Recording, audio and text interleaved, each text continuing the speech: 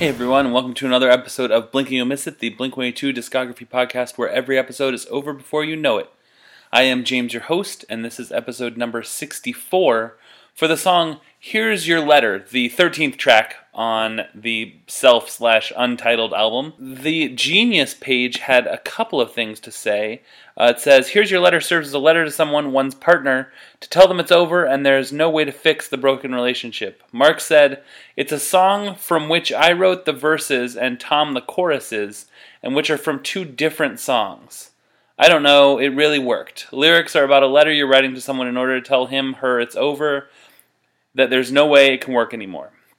So from that, I take it that like Tom wrote the choruses for one song and Mark wrote the verses for another song, and they scrapped the respective chorus and verses that weren't working and mashed these together.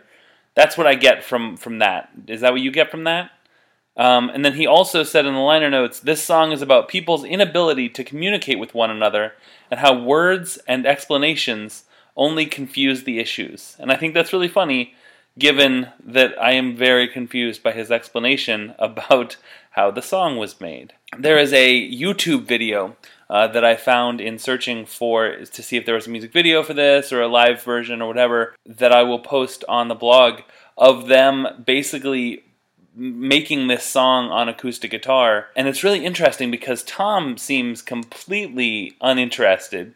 Mark has pink hair and is, crafting lyrics as he goes, which is interesting. But what's most interesting to me is that Travis is playing the part of the audience and like the critic. He's like he at one point he makes a note. He's like, but that's not the chorus, right? Or that's not the verse. It's so open. It's so funny because it's like being that friend who is, Travis is an amazing, creative, and talented musician, but like when it comes to songwriting, it's interesting to see his role shift a little bit, and I think that is, it's a very cool video to see, and I will definitely post it. Of course, I'll also post a live version I saw right above this on the YouTube search. So this is the penultimate track. I feel like this song is more straightforward, like it's sort of lovelorn Blink-182.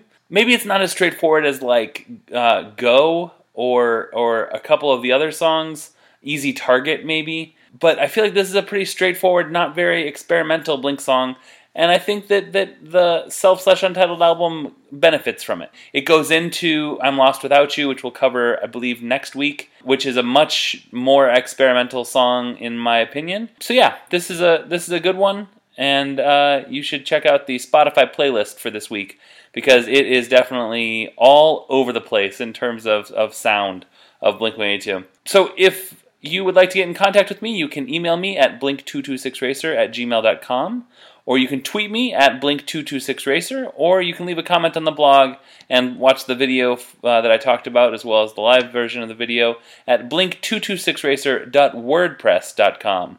It's Thursday once again, which means tomorrow is a Friday. No Dirty Blink this Friday, but we do have a very interesting song to talk about. So join me then, and I will talk to you later. Bye.